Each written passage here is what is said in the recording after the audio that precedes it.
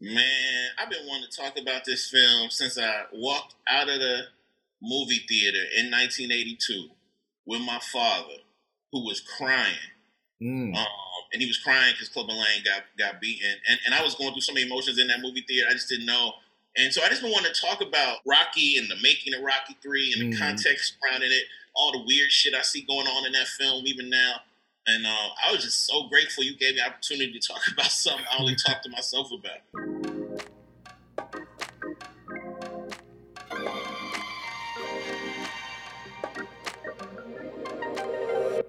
Welcome to Open Forum. I'm Michael Denzel Smith.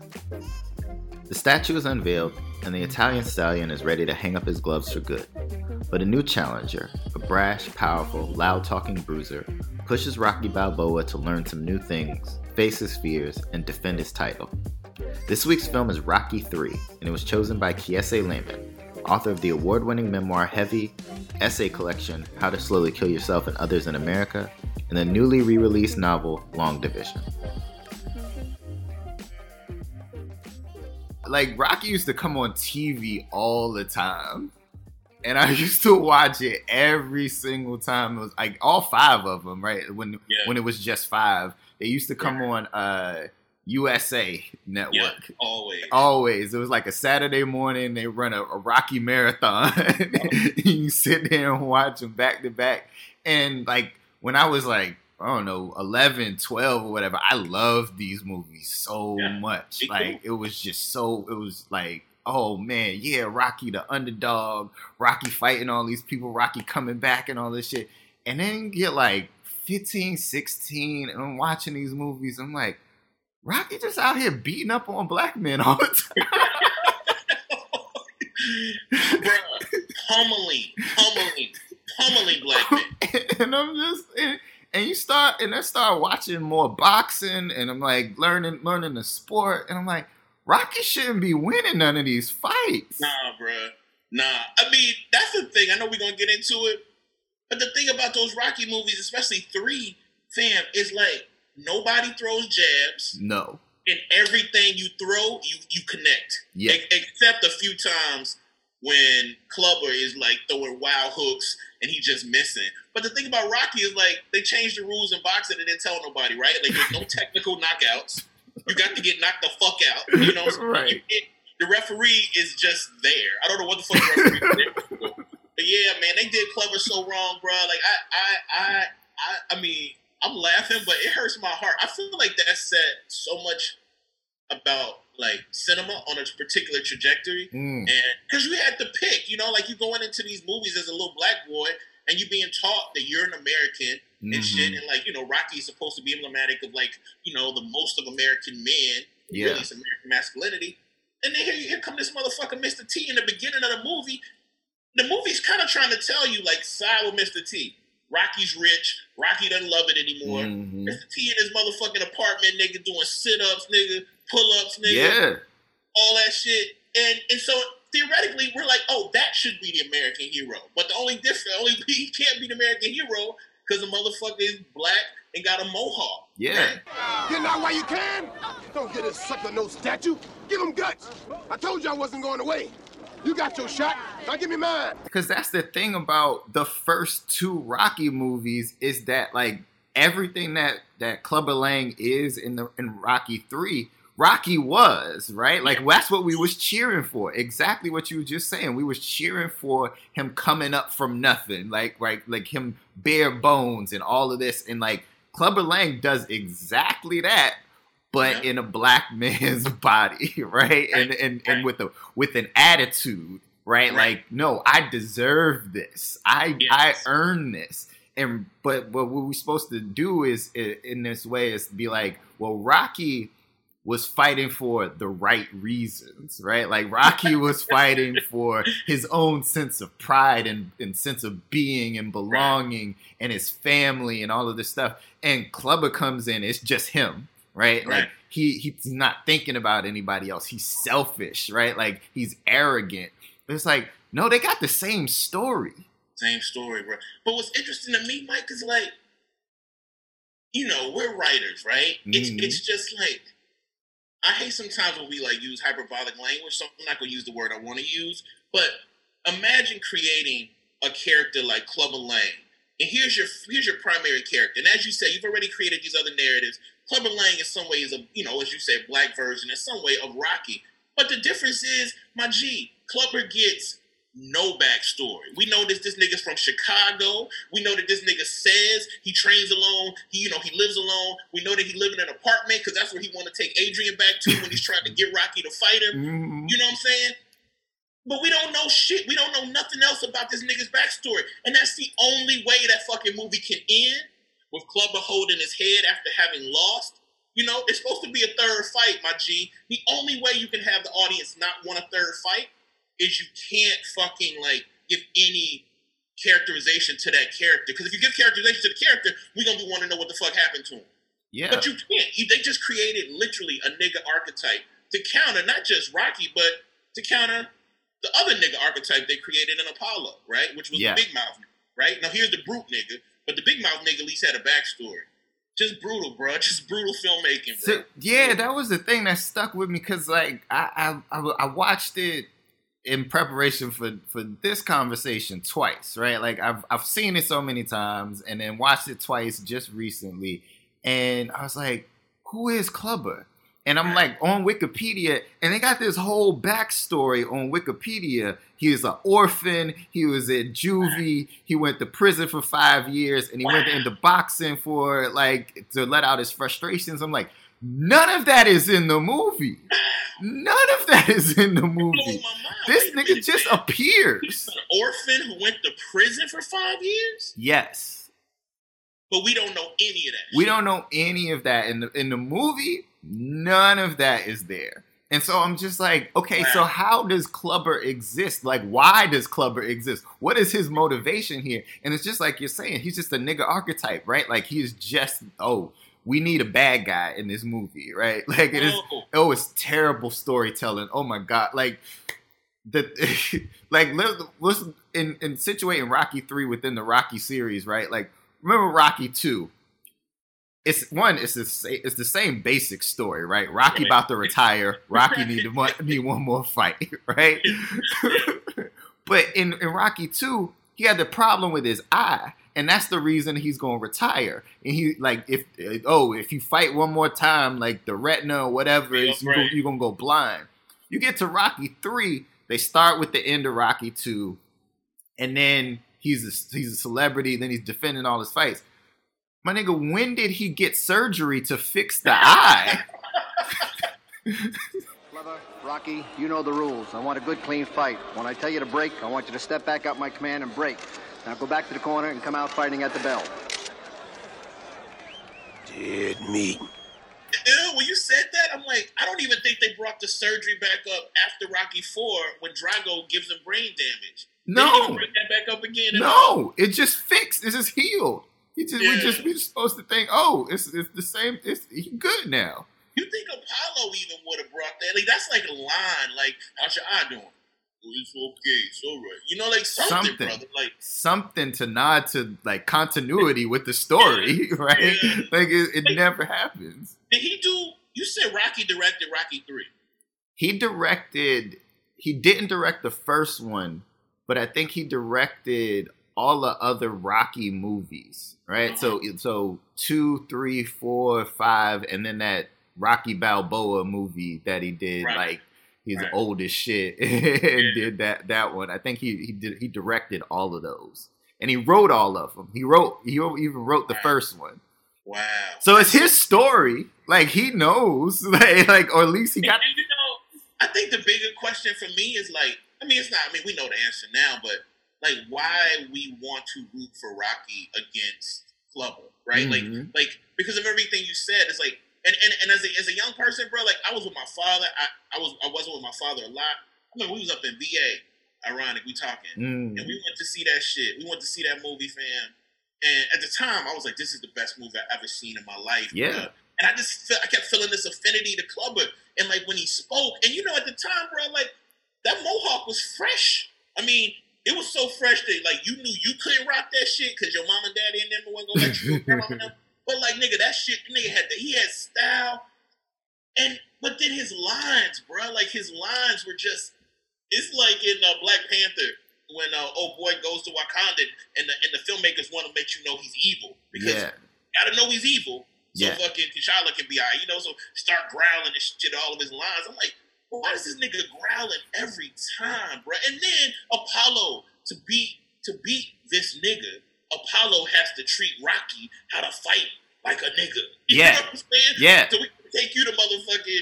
I think they go to L.A. right to the gyms where like Apollo. They go to Tough Gym. Tough Gym, literally all sweaty niggas up in there with Jerry curls. With Jerry curls. And thank God you got Paulie saying the racist shit, so he can like acknowledge his racism, kinda. And then all of a sudden, in a second, they're all like, "Hey fellas, come over here, look at the Italian stallion." And then they're like, "Hey man," like touching him and shit.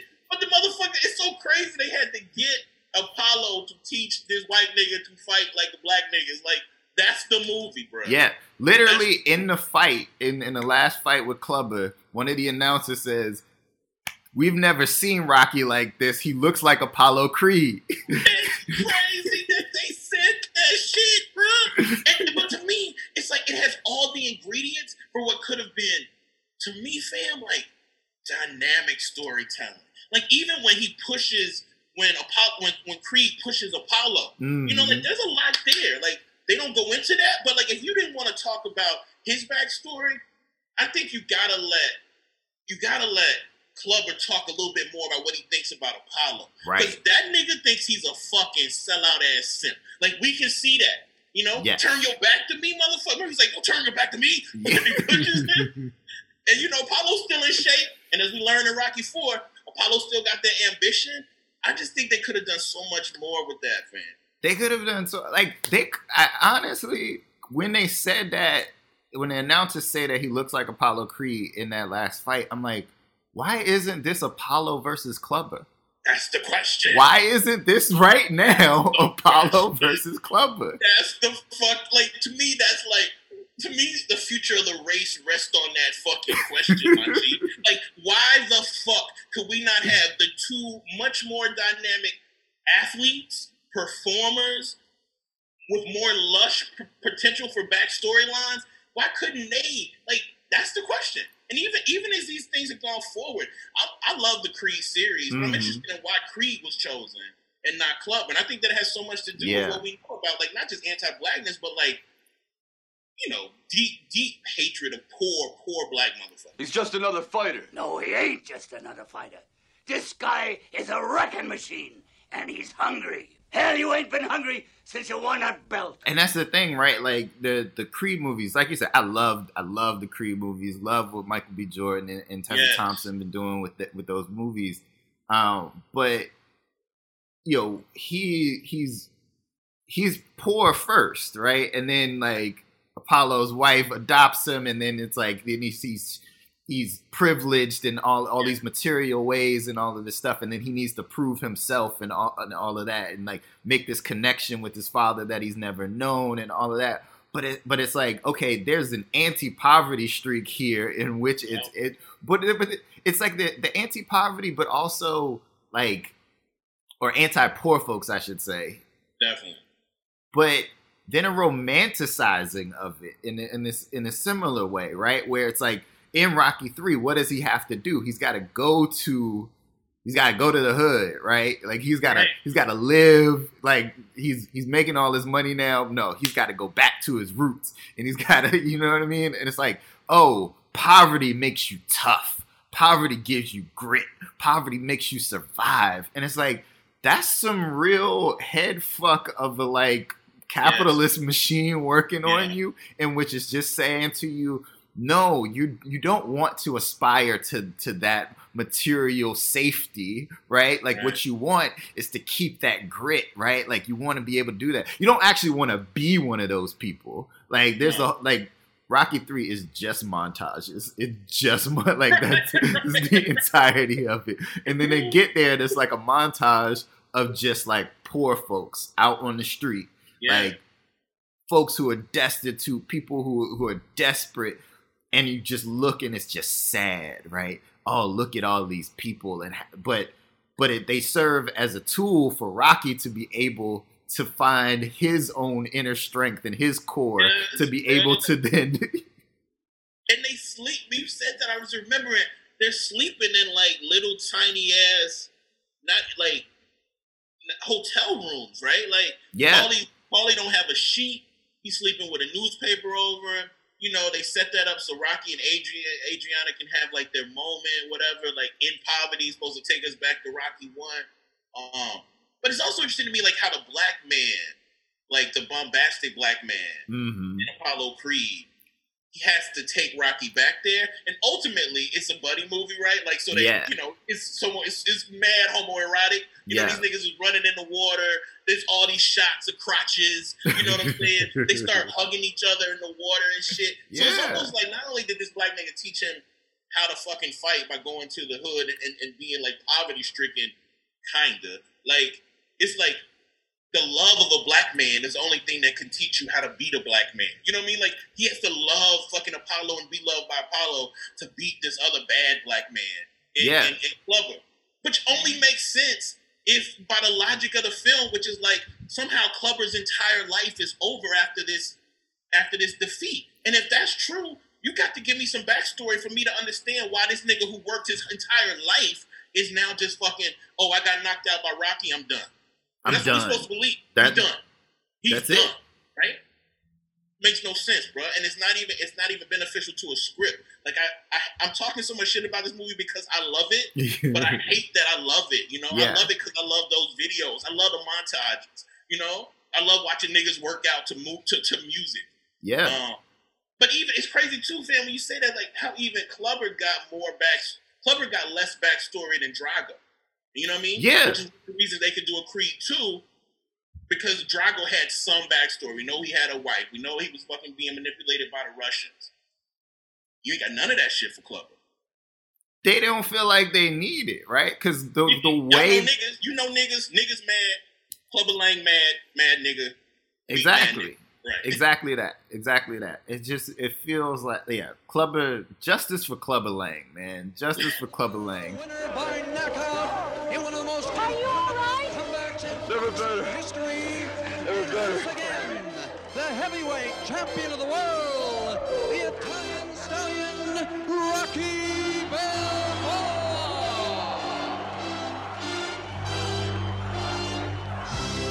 They have to make Rocky into this figure who we have to believe is able to win these fights, right? And so when they're training, and you know, you mentioned they work out, they're running on the beach, and you know, Apollo's beating him every time, right? But then they do that one where he has to win because we got to believe he's got the speed now, he's got the agility, he's got the rhythm that Paulie said he couldn't, because you can't train him like a colored fighter because he's got no rhythm, right?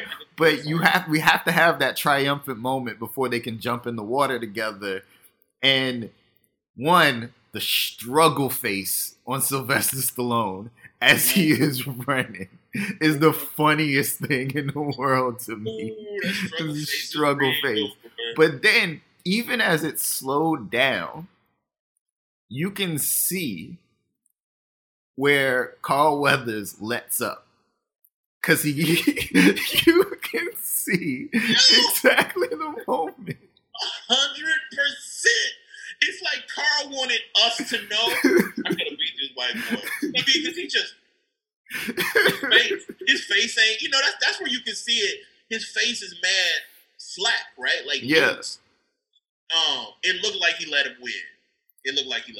He had to, because there's nothing about him that's remarkable enough as a boxer to win any of these fights, right? Like, the thing that we get to with Rocky in the previous movies, and especially in this one, right? Like, the first strategy for him to win is to adopt Apollo's style, right? Like, he's moving, he's countering, he's sticking and countering and all that stuff. Like, he's got the footwork down. But then what does he do halfway through the second round? He switches to his style. And what's his style? Get his head knocked in. Yep. So the thing that's special about Rocky is that he can take all these punches. And it's like, to sort of, I don't know how I want to say this exactly, but it's as if this, like, the idea of white masculinity needs to believe that it is capable of taking all those punches, right? Like, that it is capable of withstanding all this punishment and rising above it.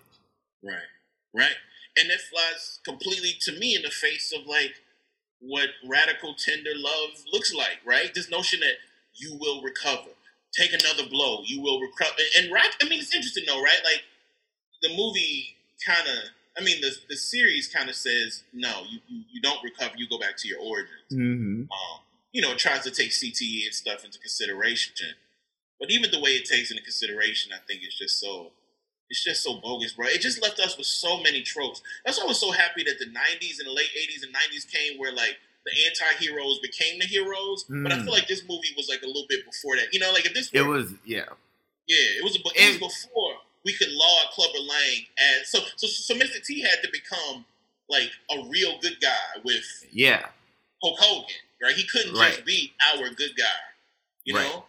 Because that's the thing I thought about as Clubber Lang. I was like, no, I want to root for Clubber Lang the same way that everybody wanted to root for the Georgetown Hoyas, right? Or the Oakland Raiders, or the Bad Boy Pistons, right? Like, he is exactly that. Like, he's brash. He knows that he's the best, right? Like, he doesn't care. Like all of this shit, he flies in the face. And he says to Rocky on those steps as they're unveiling the statue, he's like, they don't want me to be champion. He said it.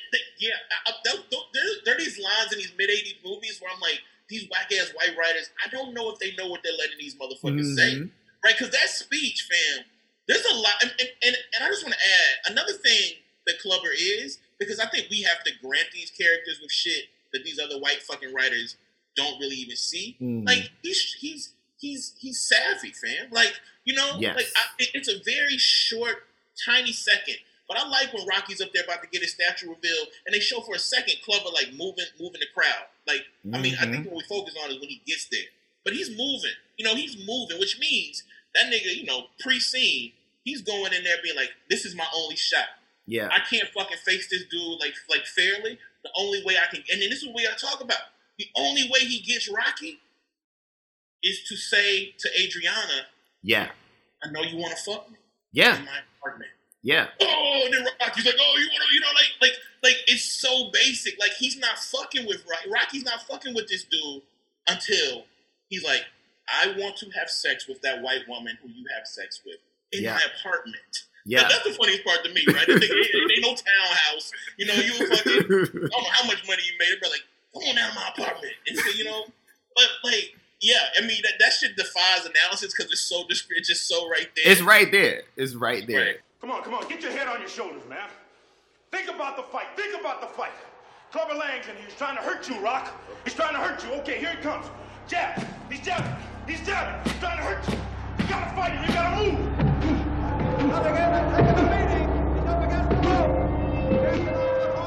With the way that Adrian serves, is like she's come so far. Like, she's out of her shell now. She basically did speak in the first Rocky movie. Right? But, like, and this is the thing, like, he needs the tender love of this woman, he needs the tender love of this black man, right? Like, he needs all of these things to support him to be able to overcome all of this. And there's no real acknowledgement on his part that he needs these people. Right? Like everything is self-contained for Rocky. Like, he's not saying, like, oh, Adrian, like, is the one thing that helps my emotional, like, health and well-being, or that, like, hugging Apollo means anything to me. Right. Like, no, it's all self-contained. It's just the myth of white masculinity perpetuating itself over and over. And I think that the movie even, like, tends to that myth even more than I thought when we think about what's his trainer's name? Mickey. Yeah. Right? Because Mickey, I mean, there's so much there, but Mickey is pretty much like, look here, white American dream, can't fight ass nigga. I've been carrying you, right? Carrying him. And then Rocky's like, setups? And then Mickey's like, no, not setups. Yes, motherfucker, Yes. setups. That's what I'm giving your ass. He 'Cause fought bums. He fought bums. Bombs. He'll kill you. He'll knock you to the moon, Rock. Like, he's letting this white motherfucker know, fuck, you been coasting, bro. Like, and like, these motherfuckers made you. I'm the fucking trainer. My job was to make sure your white ass does not get destroyed. This black nigga over here will knock your ass to yesterday. Let's get the fuck up out of here. Rocky like, oh, like, one more, Mick. It's just all there, fam. I just think, like, the residues of Empire, I don't know if I've seen a movie more, like, or series, I'm seeing a series of movies. Yeah. Like illustrate that shit like Rocky. And I think you have to think about it in the context of when this movie comes, right? Like, it's 1982. It is the dawn of the Reagan era, right? And it's exactly what brings Reagan to power is this idea. No, we did this by ourselves. We have to reclaim America for ourselves. We have to beat back. And like, if you think about it in that context, you think about like Clubber essentially being like an embodiment of Black Power, right? Like the Black Power era, and it being like, no, we have to beat that back. It's going to overtake us. We have to take it out. Run with that, bruh. That shit right there, yes. I mean, when you say it, I'm like, what else could it be? I never thought about that. That's it. It's like, look, Apollo is a good black man, right? Like, one, he let us beat him, right? Like we just barely beat him one, right? Like by a second, and then he's like, Rocky's a great fighter. He's the greatest. Rocky's the best, right? Like, and he'll even step in to help train Rocky and all of this stuff. Yeah. So Apollo is acceptable black politics, right? Like we can assimilate him into all of this. He's got the right suits. He's got the right like mustache, all of that shit, right? Like he is presentable. He's acceptable. We can take him in. But what we can't do, that nigga with the mohawk, all those gold chains, all of that, we can't. We gotta beat that back. It's a threat to everything that we stand for. And when you say that, fam, I'm like, it's also because the few times he gets the mic, he tells the truth. Yes. You know what I'm saying? Like when he's being interviewed on that TV, he's like, it's not. This isn't a fucking challenge. Talking about that bum Apollo Creed, I'm gonna get him next time. You know what I mean? I'm gonna train even harder. Like he don't lie. He don't lie in the film. No, never. But see, like as a writer, that's how I know you don't give a fuck about the character. You know what I'm saying? Whenever people present these motherfuckers who like backstory, particularly folks of color, and they are pure, whatever the fuck, like don't lie. Like the lie is when you get to see the character start to break and like reveal something. This nigga don't lie about shit, which is like interesting, but also like that's why it's just terrifying as a writer, bro, because he's so rich. Like just get this motherfucker one scene where he's talking to his manager. Who like whenever he's like, and that's when Club about to hit the motherfucker with this. Like just have him talking to him, but nah, bro. Like if I ever got my money right, I'm doing something with Clubber Lang, bro. I don't know if it's a Clubber Lang novel or fucking film or series or something. Do it. I would love that. I would love that so much. You're killing me with that Black Power, bro. Like that's it. That was, I mean, at that time, that's exactly what that was. That's exactly what that was. Exactly what it was.